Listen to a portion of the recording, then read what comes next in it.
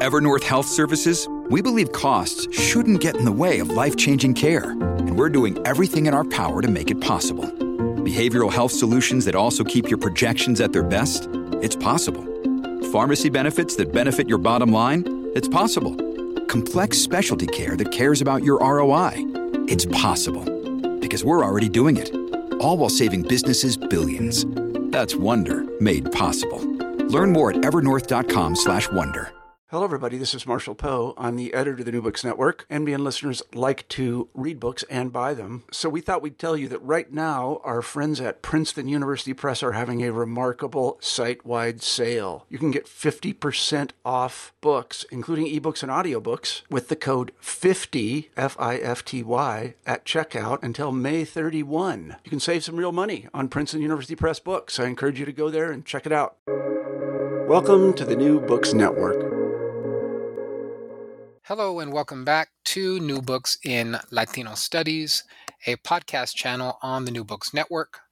I'm your host, David James Gonzalez, and I'm pleased to be speaking with Yu Tokunaga, author of Transborder Los Angeles, An Unknown Trans-Pacific History of Japanese-Mexican Relations, published by the University of California Press in 2022.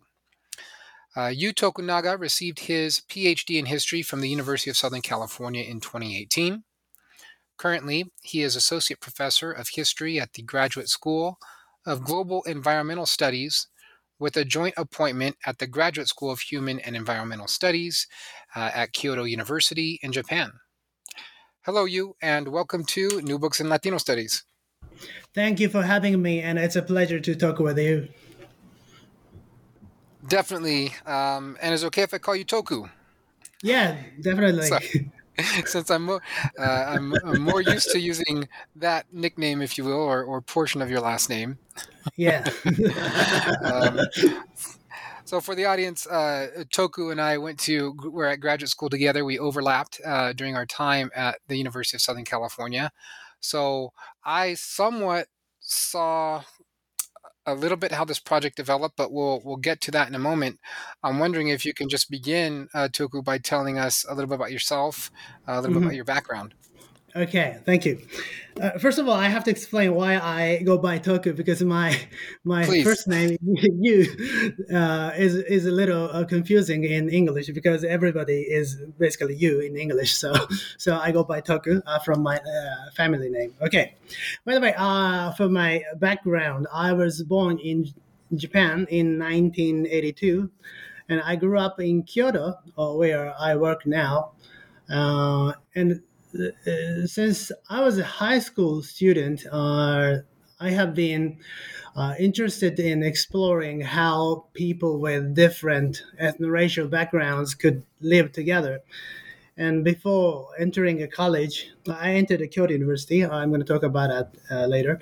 I learned some of the socioeconomic difficulties faced by immigrant groups and their descendants in Japan, such as people of Korean descent, generally known as Zainichi Koreans, and Japanese Peruvians.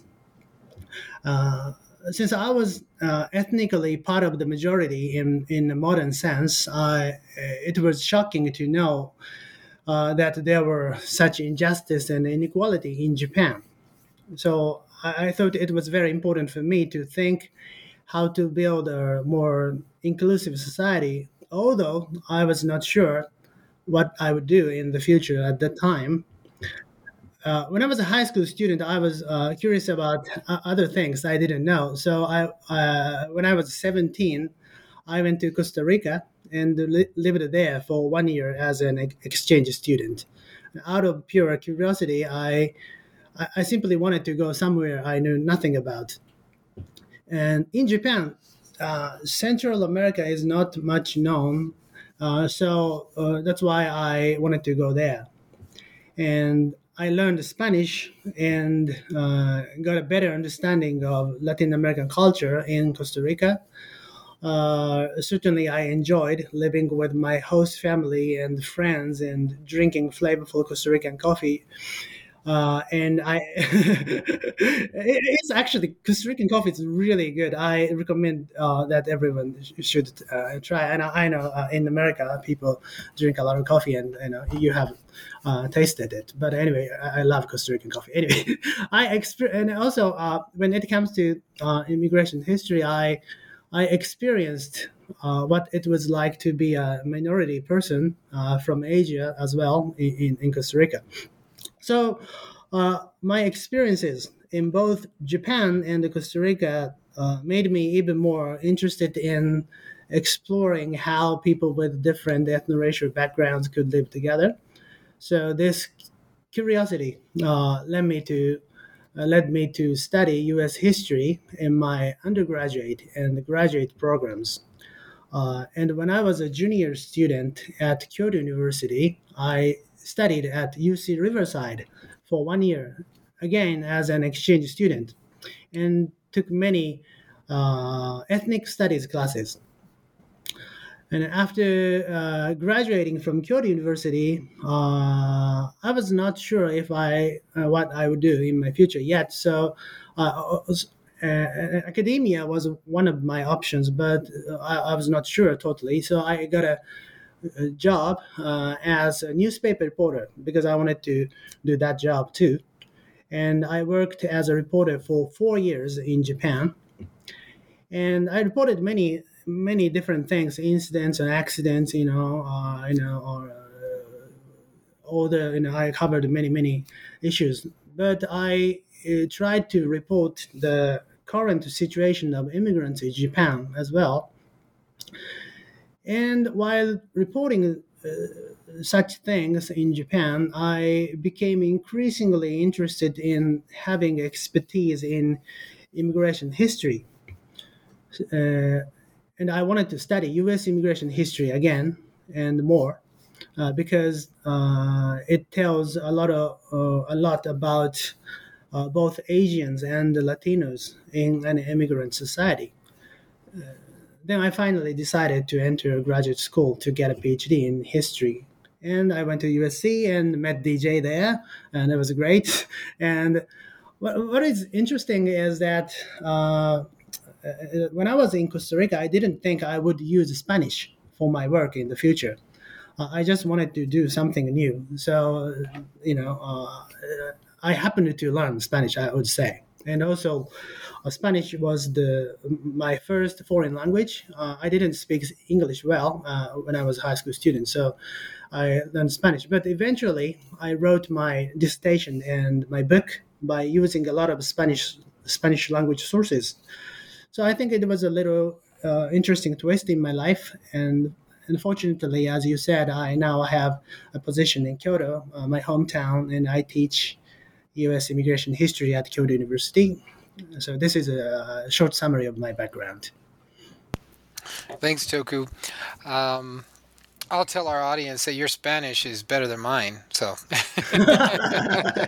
I don't know. But, I'm still trying to study Spanish because. Well, Toku, why don't you tell us about how the book, the project developed, and particularly you started to mention how Spanish, came in handy, but this is not only a transnational study; it's also, you conduct research in 3 different languages. So, can you talk about how that develops also? Okay, thank you. So, as I said, the fundamental reason why I wanted to do this research is I was interested in exploring how people of different ethno-racial backgrounds could live together, right? So, but there is a longer story about how my dissertation developed. The dissertation became my book later. So when I applied to USC, my initial plan was to focus on Japanese-Mexican labor conflict in the 1970s. There was a well-known conflict between the United Farm Workers and the Nisei Farmers League. I thought it was a good idea to use my language skills as both Japanese and Spanish, and at that time I could handle English as well. So, but after I started to study at USC, I realized that there was much more to know about Japanese-Mexican relations in Los Angeles before World War II.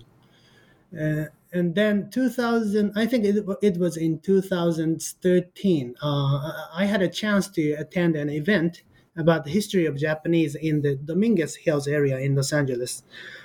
And there I learned that the California State University at Dominguez Hills had a lot of primary sources related to local land companies and Japanese farmers who leased land from such companies.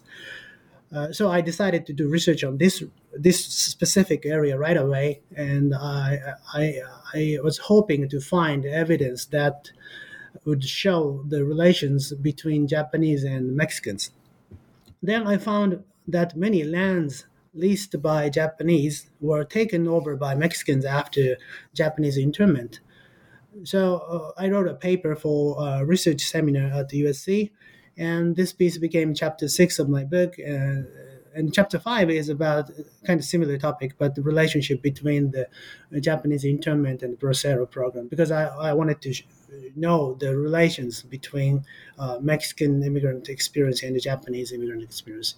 And also at USC, I took classes together with DJ, and classes on Mexican American history or Mexican American studies by reading many books and articles on Mexican immigrants' history in Los Angeles. Again, I learned that Mexicans and Japanese had serious labor conflicts in the 1930s. But no study had examined these interethnic conflicts from the perspective of Japanese government and Japanese immigrants. So I started to do tri-national and trilingual research in Japan, Mexico, and the United States. And I was hoping to find something that demonstrates the mechanism of interethnic relations and the trans-Pacific dimension of these local conflicts that took place in Los Angeles. And what is really fascinating is that you can find historical documents related to Mexicans in Los Angeles at Japanese archives, not in the US. And also, likewise, you can find documents related to Japanese in Los Angeles at the Mexican archives. So, I guess many listeners of this podcast conversation are interested in Latino studies, but I would say you can find documents for your research on the Latino studies topic, not only in the United States, but also in some other countries like Japan. So even if you focus on a specific immigrant group, not only Latinos or other groups of people in the U.S., historical documents are scattered around the world. So that's one of the fascinating, thing to do historical research. And my research on Japanese-Mexican labor conflicts became important parts, very important parts of my dissertation, and eventually chapter 3 and 4 of my book. So this is how my dissertation developed and became my book. Yes. Great, Toku. And on that point that you bring up, how you can find these documentary records scattered, throughout these different countries, is that particularly because of the type of records they are, and that you're using consulate records and you're using newspapers at foreign language newspapers like the Rafu Shimpo, which is the Japanese language newspaper in Los Angeles, or La Opinión, right, Mexican language newspaper. Mexican language, Spanish language newspaper.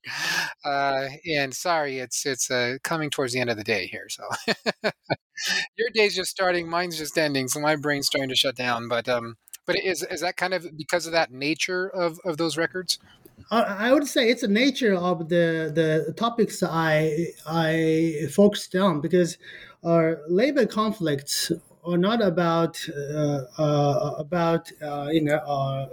local issues in Los Angeles, because the reason why, for example, the reason why I could find documents related to Japanese-Mexican conflicts in Los Angeles at a Japanese archive is because the Ministry of Foreign Affairs of Japan was checking the communist activities around the world, because the Japanese government wanted to prevent communism from spreading in Japan. So they were very, they were paying close attention to what is happening in other countries. So Japanese-Mexican conflicts in Los Angeles can be understood or framed as a history of interethnic relations in Los Angeles. But if you take a transnational perspective or international perspective, that is much beyond that.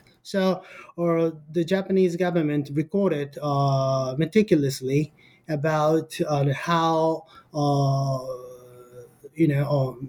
Mexican labor movements affected the Japanese population in the Los Angeles. So that's why I could find those documents. And at the same time, when I was looking at documents in Japan, the Japanese government was aware of how the Japanese-Mexican conflict affected Japanese in Mexico. So then I try to look at related documents, and I look at, for example, La Opinión, and how I wanted to see how La Opinión reported the conflict, and whether they reported about the reaction of Japanese in Mexico to the conflict in Los Angeles. So this is how I connected different kinds of sources scattered around the world, and eventually put everything together in each chapter or a book. Yes, that's definitely fascinating, and I think that the documentary record speaks to the type of unique place that 19 or early 20th century Los Angeles, particularly the agricultural parts of Los Angeles, it was, right? And you describe this, that is, LA farmland, between 1900 and 1930, all the way up until World War II, really the beginning of World War II, as a trans-Pacific workplace. Can you expand on that? Explain what you mean by that? Okay, trans-Pacific workplace is a concept that means a contested site in which the local relations among Mexicans, Japanese, and white Americans operated within the context of increasingly precarious international relations around the Pacific Ocean. So I regard Los Angeles farmland as a trans-Pacific workplace in my book, and this is related to the reason why I titled my book Transborder Los Angeles. It's a very close concept.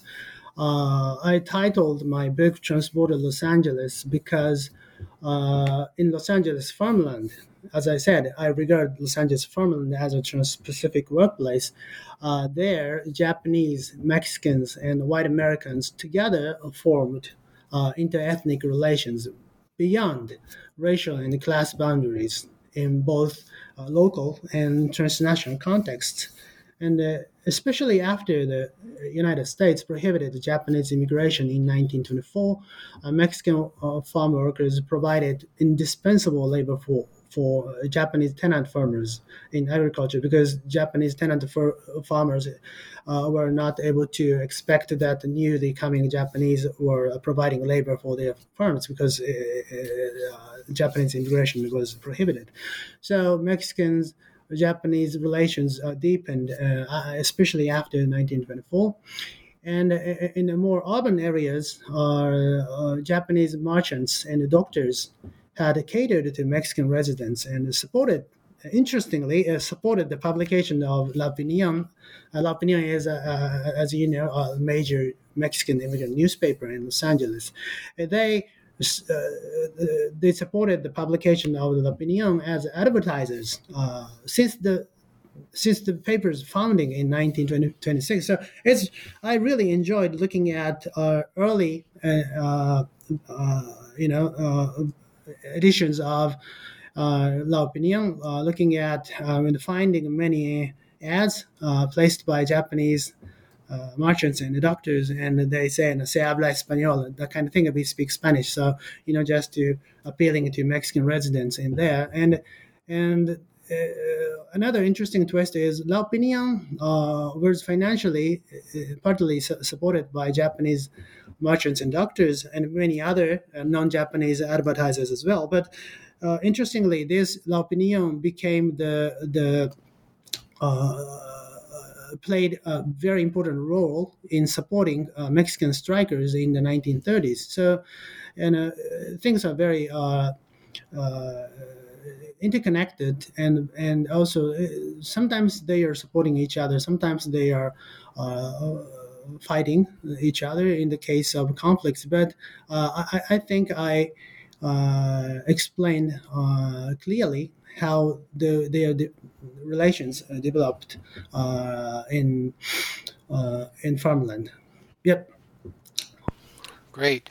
You mentioned the interactions between white landowners, Japanese tenant farmers, Mexican farm workers, in Los Angeles agriculture.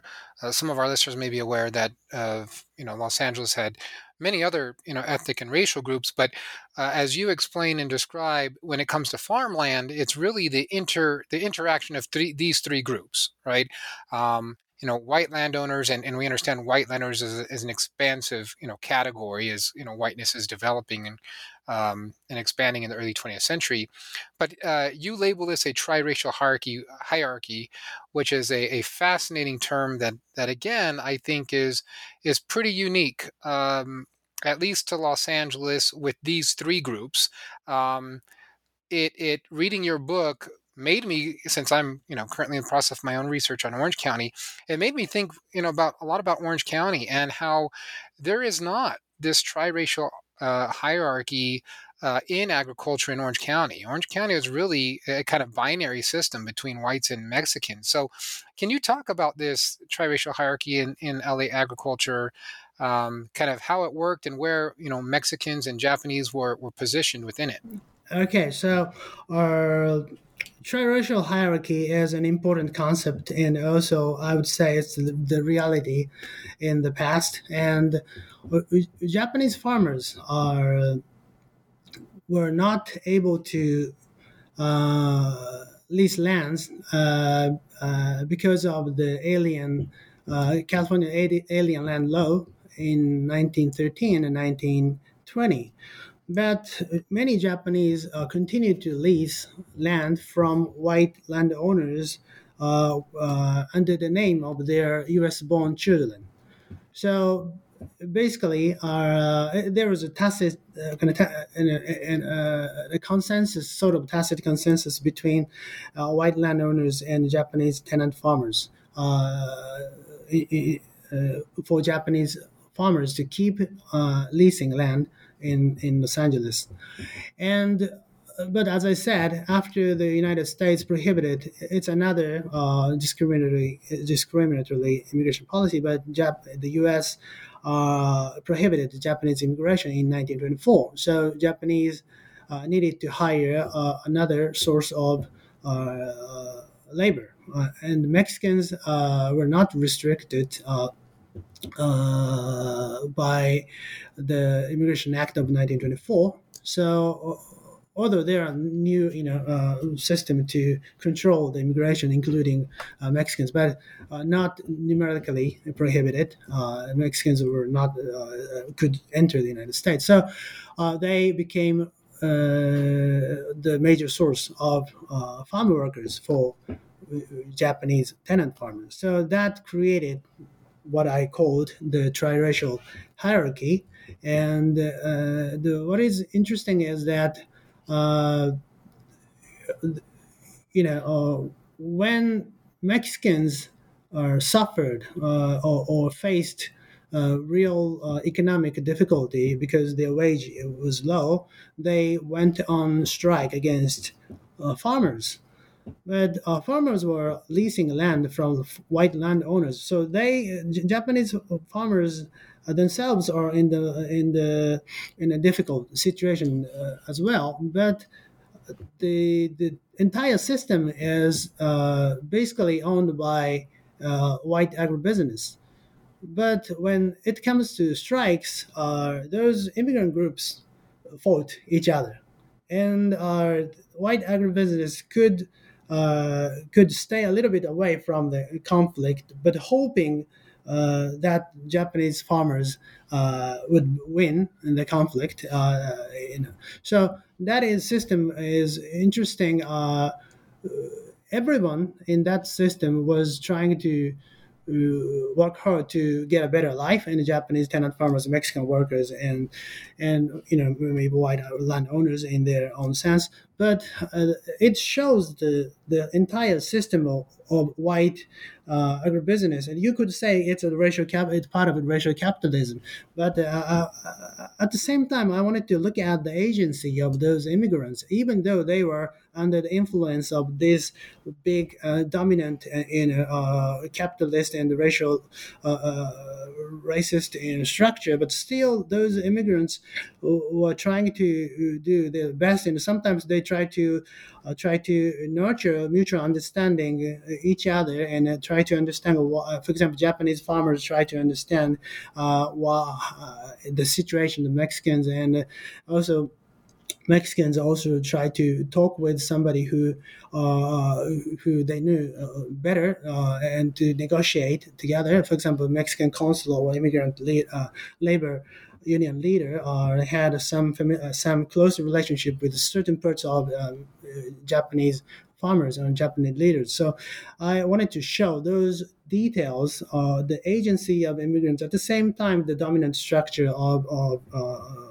capitalist agriculture in Los Angeles. Yeah, certainly. I think one of the fascinating things for me to learn was that's part of this triracial hierarchy. That it actually expands across borders, right? You describe the formation of the trans-border an ethnic Japanese community in Mexicali, Baja California, Mexico, right? As a result of the racist and exclusionary 1924 Immigration Act. Can you talk more about that? Let's bring that into the system, because that is just a fascinating story. I mean, I was very much aware of the history of the ethnic of Chinese, right? And particularly in that region in Mexicali. I have family there on both sides of our family, but this story actually was a little new, and you provide a lot more detail. So tell us, how is it, and why is it that there's the formation of a Japanese community in Mexicali? Okay, so my book looks at the Immigration Act of 1924 that prohibited Japanese immigration altogether from a transnational perspective. The Immigration Act of 1924 is Japanese exclusion, but that kind of resulted in Japanese inclusion in Baja California, because before the Immigration Act of 1924, the Japanese government refrained from sending Japanese immigrants to Mexico based on the gentleman's agreement signed between Japan and the United States, because many Japanese immigrants in Mexico became undocumented immigrants into the United States. So the U.S.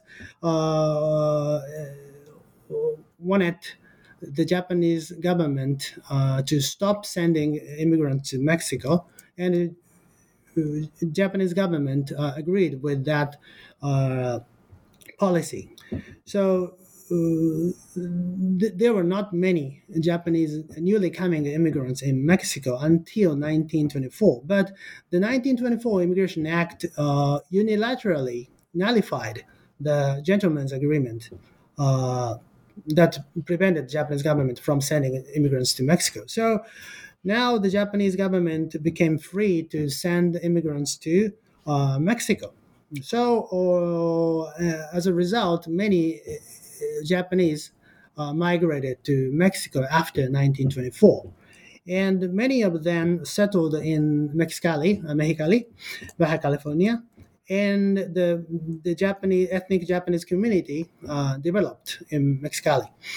And another important thing is that the Japanese community in Mexicali in Baja California became a southern part of the larger ethnic Japanese transborder ethnic Japanese community, with Los Angeles as its nucleus and center. So eventually, because of the 1924 Immigration Act, which was the Japanese exclusion, it had an unintended consequence of creating a larger transborder ethnic community because of the newly coming immigrants to Mexico. And those Japanese immigrants in Mexicali are had cultural, political, and social relations, economic relations with Los Angeles Japanese. So it's the creation of what I said, a transporter ethnic Japanese community. And what is interesting is that when Mexicans went on strike against Japanese farmers in Los Angeles, anti-Japanese sentiment developed and emerged with Mexican nationalism, and eventually affected the Japanese population in Mexicali, and putting pressure on Japanese in Mexicali to support Mexicans in Los Angeles. So because of that pressure, Japanese in Mexicali decided to issue a pro-labor, pro-Mexican statement, and even donated $500. It's a big sum of money in that time to strikers in Los Angeles, even though they had been supported by Japanese in Los Angeles, but they needed to show their support to Mexicans in Los Angeles. So that strike in Los Angeles in 1930s cannot really understood within the framework of national history, U.S. national history, because it had impact in Mexico. And what is more fascinating is that impact affected the Japanese government in Tokyo as well.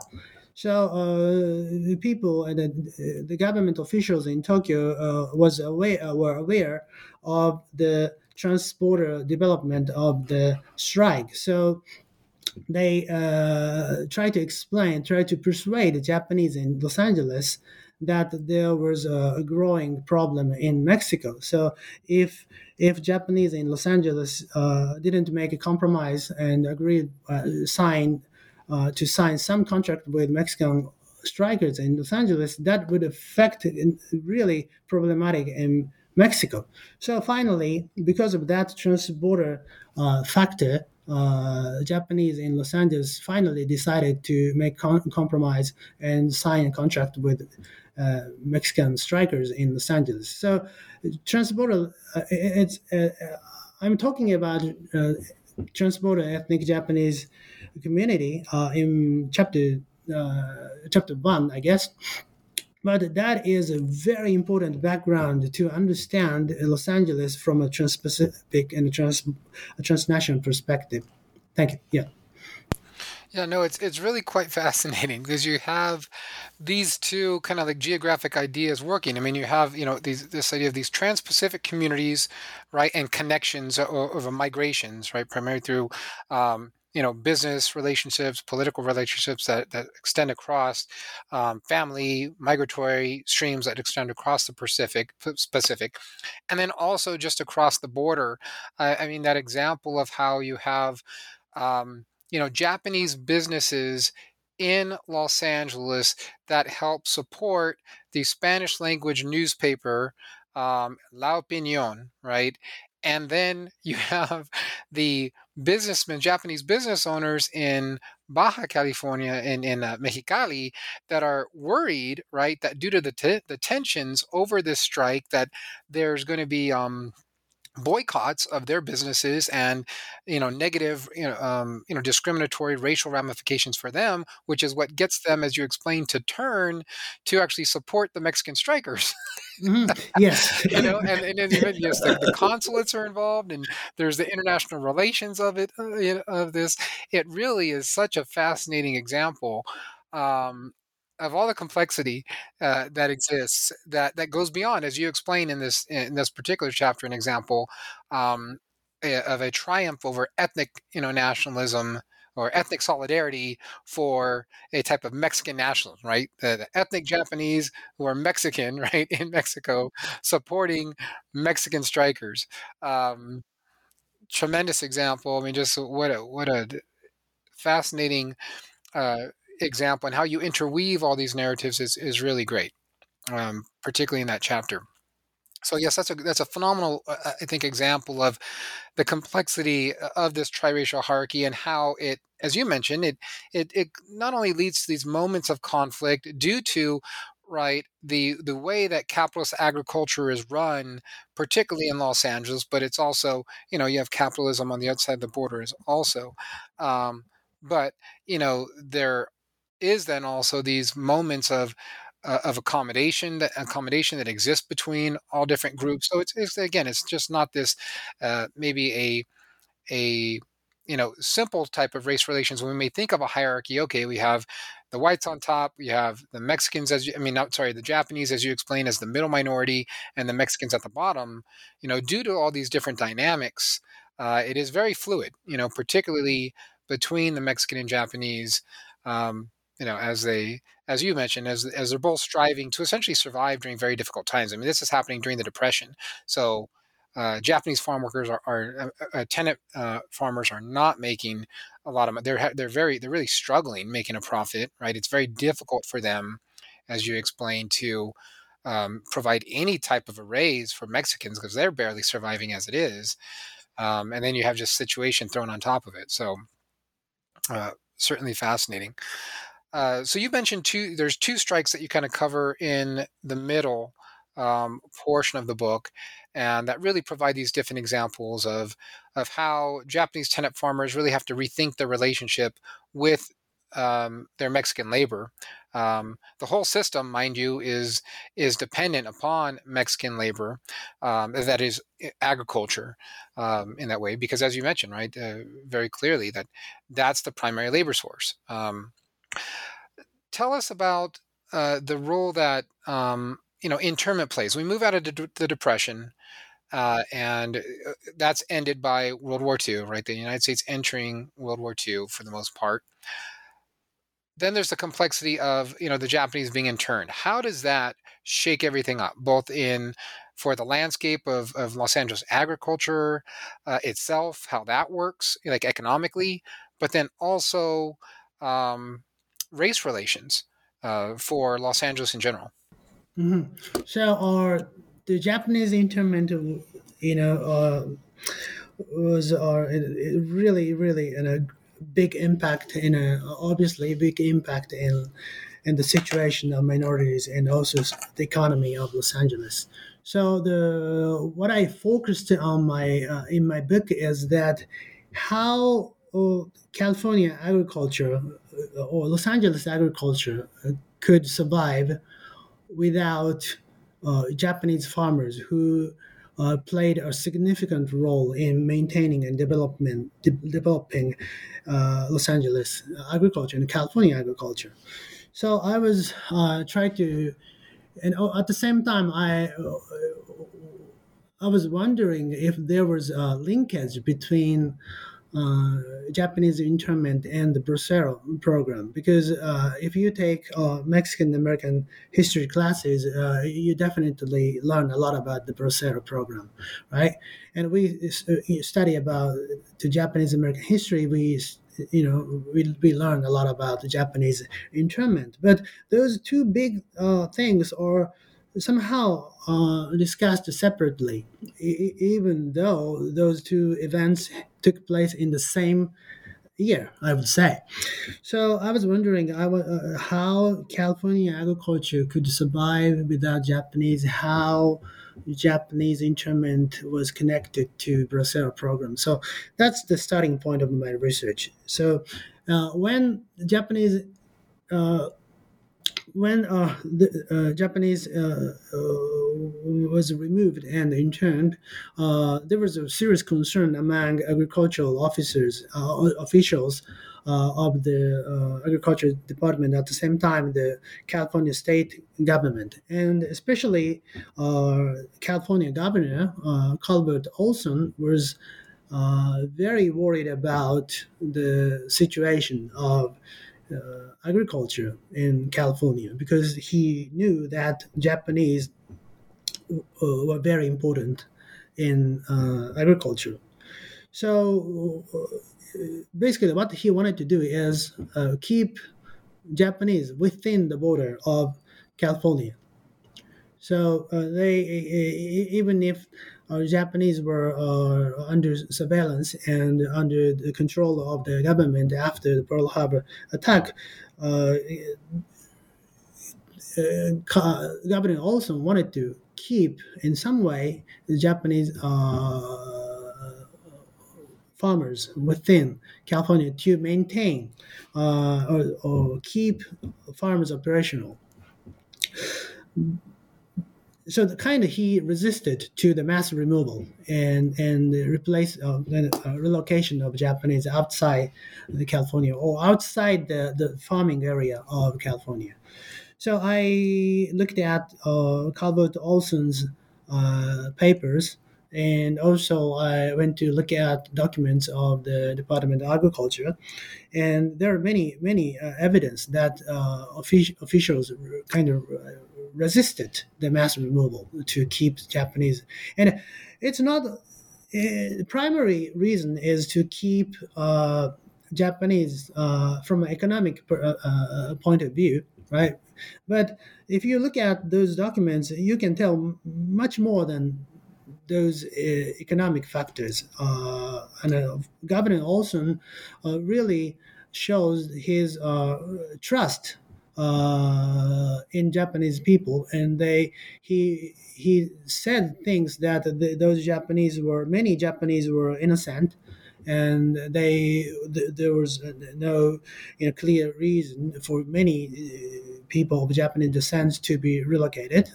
So he clearly said that kind of things in that time period, and I wanted to know how Japanese reacted to Olson's attitude, and basically, Japanese people. If you look at Japanese newspapers, they are kind of welcomed. They reacted to Olson's attitude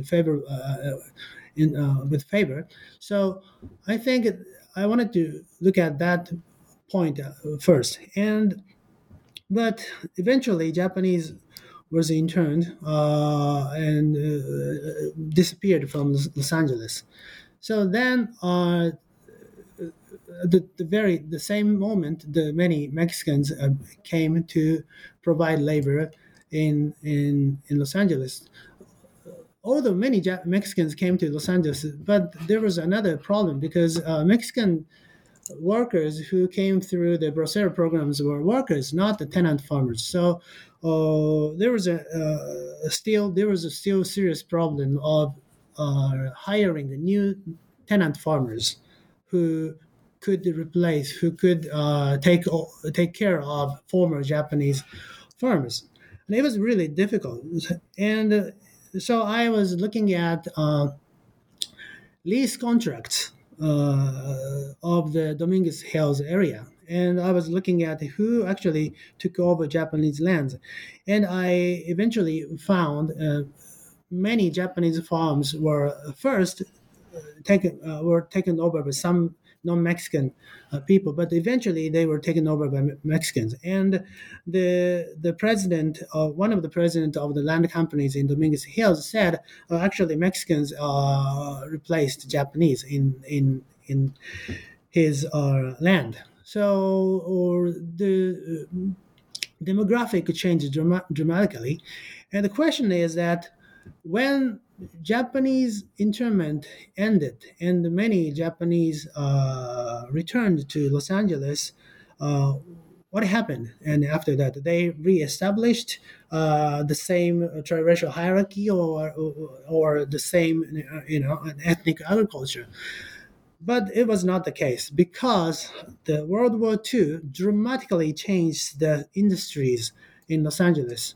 So war industries and other and non-agricultural industry developed rapidly, and at the same time, so many immigrants or it's domestic migrants came into the United States during the war and after the war. So that resulted in the rapid urbanization in Los Angeles, and many farmland became a residential or other lands.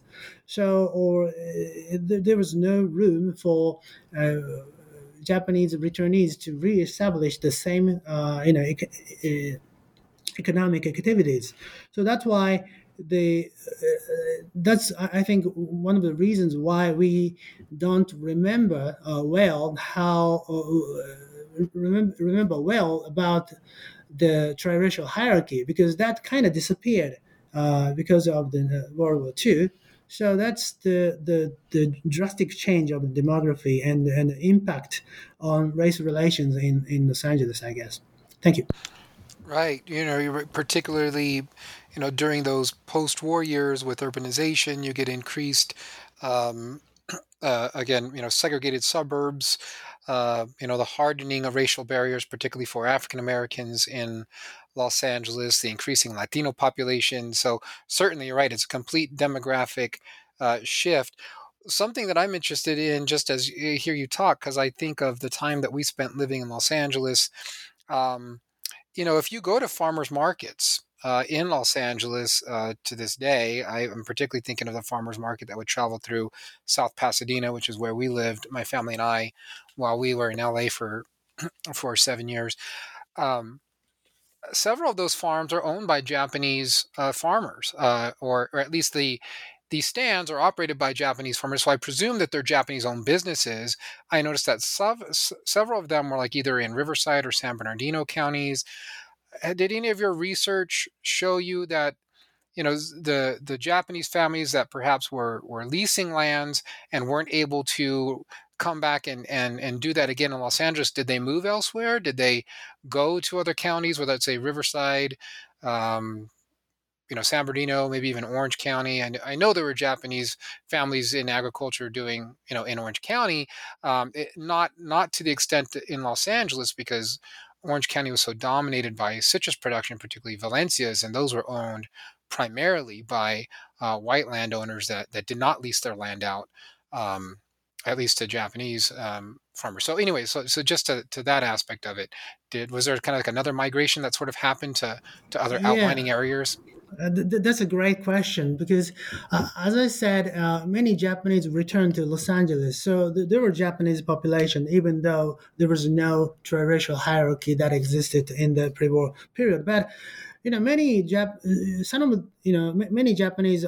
gave up stopped doing agriculture after the war. But at the same time, some of them wanted to keep doing agriculture because they are, they thought they were good at agriculture, so they wanted to use their skills, right?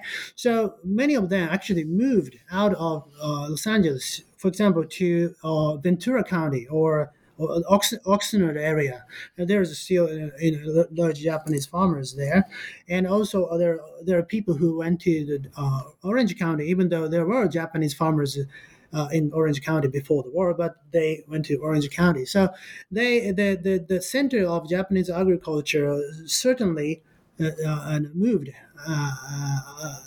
away to other areas, but there's another dimension we have to look at. Even though Japanese immigrants stopped doing agriculture in Los Angeles, the gardening industry developed among Japanese very much after the war because of the urbanization. Now you have many houses in your city. You need gardeners to make your house good or make your neighborhood good. So many Japanese became a major gardeners in Los Angeles. And interestingly, many Japanese hired Mexicans. Many Japanese gardeners hired in Mexicans in Los Angeles. So I wouldn't say that's a racial hierarchy because there's no white landowners in that system. It's Japanese gardeners were independent business owners, so they hired Mexicans. But still, the post-war period created a new race relations in Los Angeles because of the urbanization. So that's a fascinating part of. Wow, no, that certainly is.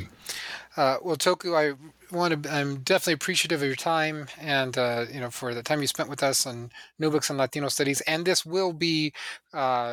conversation will be cross-posted on several other New Books channels and Asian American Studies and American Studies, etc. So we'll definitely get this out to a much wider audience. But just again, Toku, thank you for your phenomenal book. It's even for someone alongside you that studied LA history quite a bit in grad school, I learned so much from this book that it was just very enjoyable. So thank you for this tremendous contribution. Thank you so much for having me, and I really enjoyed our conversation, and I hope to see you in person sometime soon.